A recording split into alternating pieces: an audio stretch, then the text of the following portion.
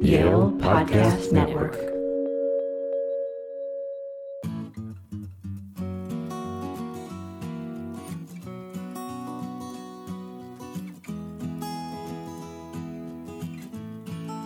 Hi, everyone. Welcome to On the Environment, the podcast from the Yale Center for Environmental Law and Policy.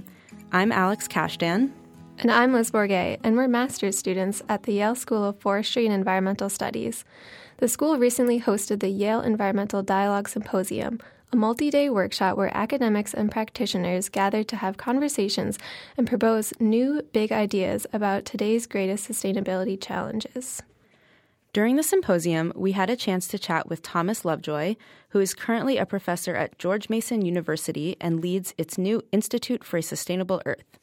Since 1973, he has worked at the interface of science and public policy with various positions at the World Wildlife Fund, Smithsonian Institution, and others.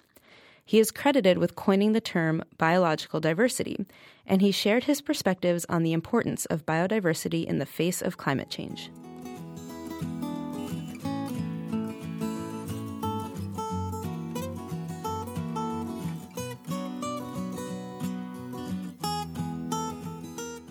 Thank you for joining us, Mr. Thomas Lovejoy.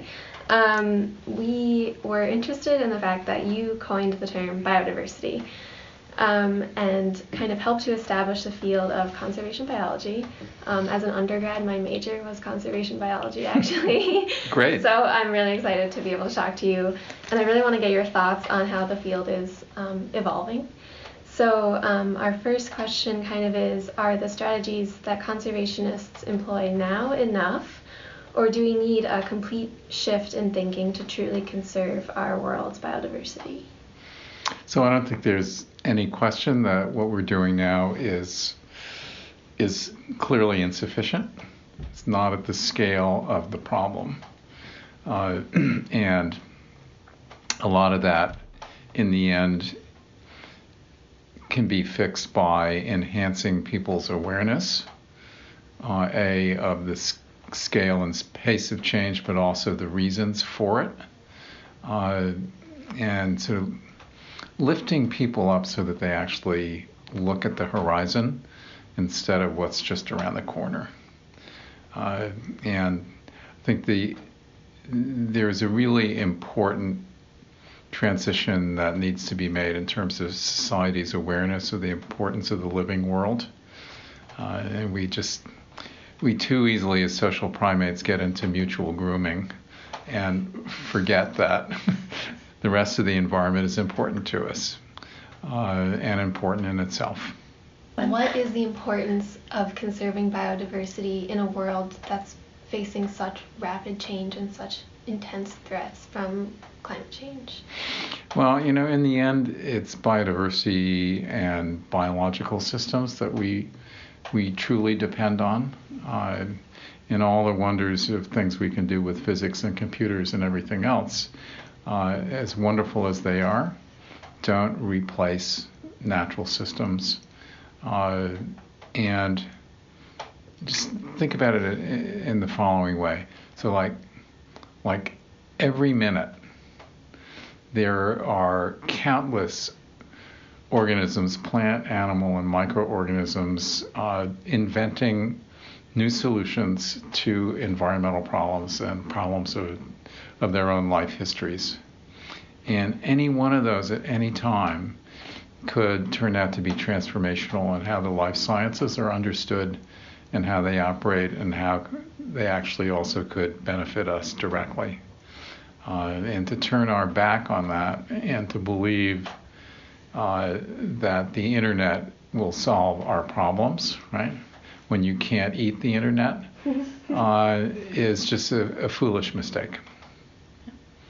So I was actually at a dinner in New York once where we all were introducing ourselves and what we did, and I explained what I did. And the person next to me said, well, that's interesting, but in a world of computers and the internet and all of that, why does that matter? And I just turned on him and I said, you can't eat the internet. And he got it.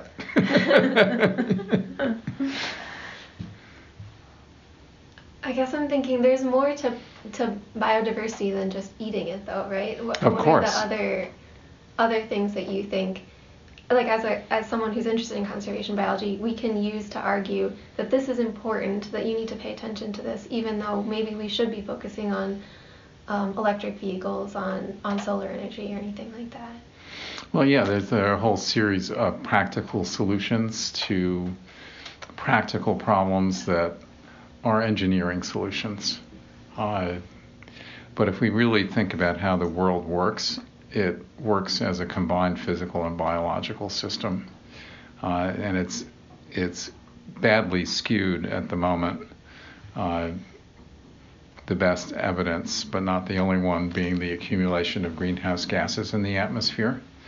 And biological systems can help us reduce that. So there's so much excess CO2 in the atmosphere from degraded and destroyed ecosystems that it's literally equal to what remains in living ecosystems. It's a really big number.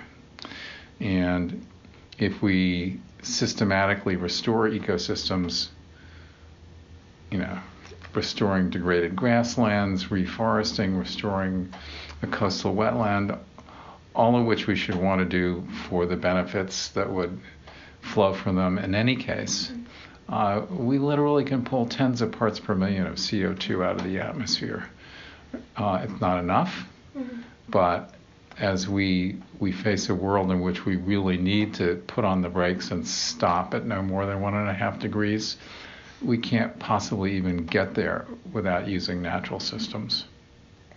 So going off of that, how can conservationists work with policymakers to actually implement on a grand scale some of these solutions? First of all, I think, we just need to take those mythical beasts, the decision makers, we need to take them by the hand and take them out into nature and explain how the world actually works.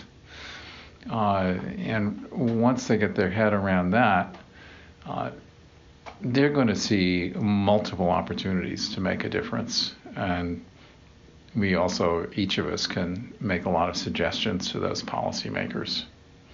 So I've made a practice of taking these mythical beasts called decision makers to the Amazon forest, where they're away from the internet for 3 days, and they have to listen to biodiversity for 24 hours a day for 3 days. And of course, a little bit of self-selection in who decides to go, but it's transformational because it takes what they may have, come to in a sort of rational kind of way to something that they get in their gut. And they leave understanding that it's a living planet. And you don't have to take them to the Amazon to get that kind of effect. Right. So take them by the hand out into the forest, tell them it's okay, they'll survive, it'll be fun. And before you know it, they will have picked up values that they've just been unaware of. Okay, so I have another question. So you're at the Yale Environmental Dialogue Conference, speaking about your big idea of leveraging natural systems. Can you talk a little bit about your big idea? Well, the issue is that we are hurtling along in a climate change trajectory which is really dangerous. And we basically should be putting on the brakes really hard right now about burning the products of ancient ecosystems, which is what fossil fuels really are. But at the same time, we need to find ways to take CO2 out of the atmosphere and try and get down to a level of, say, 350 parts per million compared to the 280 pre-industrial level. And that would keep us sort of within the 1.5 degrees. And how are you going to do that? when it's already up there? Well, you have to find ways to take it out. And if it turns out that through deforestation and bad treatment of the land and of the coastal wetlands and the rest, that we've actually been dumping CO2 into the atmosphere at a rate not quite equal to burning of fossil fuels, but it's a big proportion annually. A, we can stop doing that, and B, we can flip it around and do a lot of ecosystem restoration, get the benefits, and also lower CO2 levels.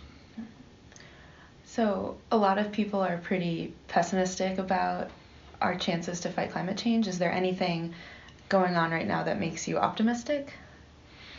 Well, there are enough pieces around that show true awareness around the world, and enough initial steps that I don't think it's ridiculous to think that we could step up our game.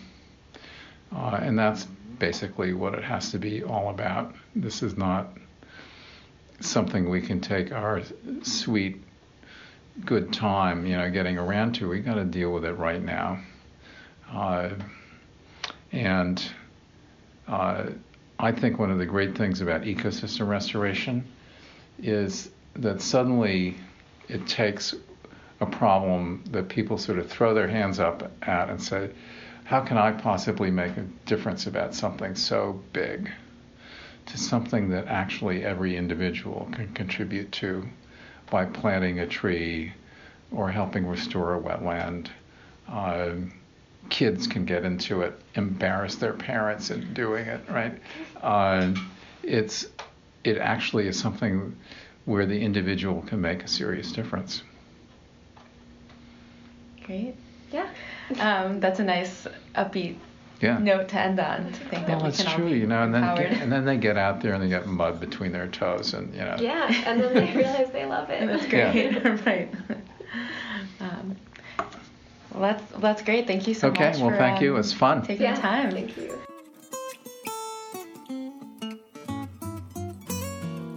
That does it for today's episode. Thanks again to Thomas Lovejoy for speaking with us. You can find out more about the Yale Center for Environmental Law and Policy at envirocenter.yale.edu. You can also follow us on Twitter at YaleEnviro.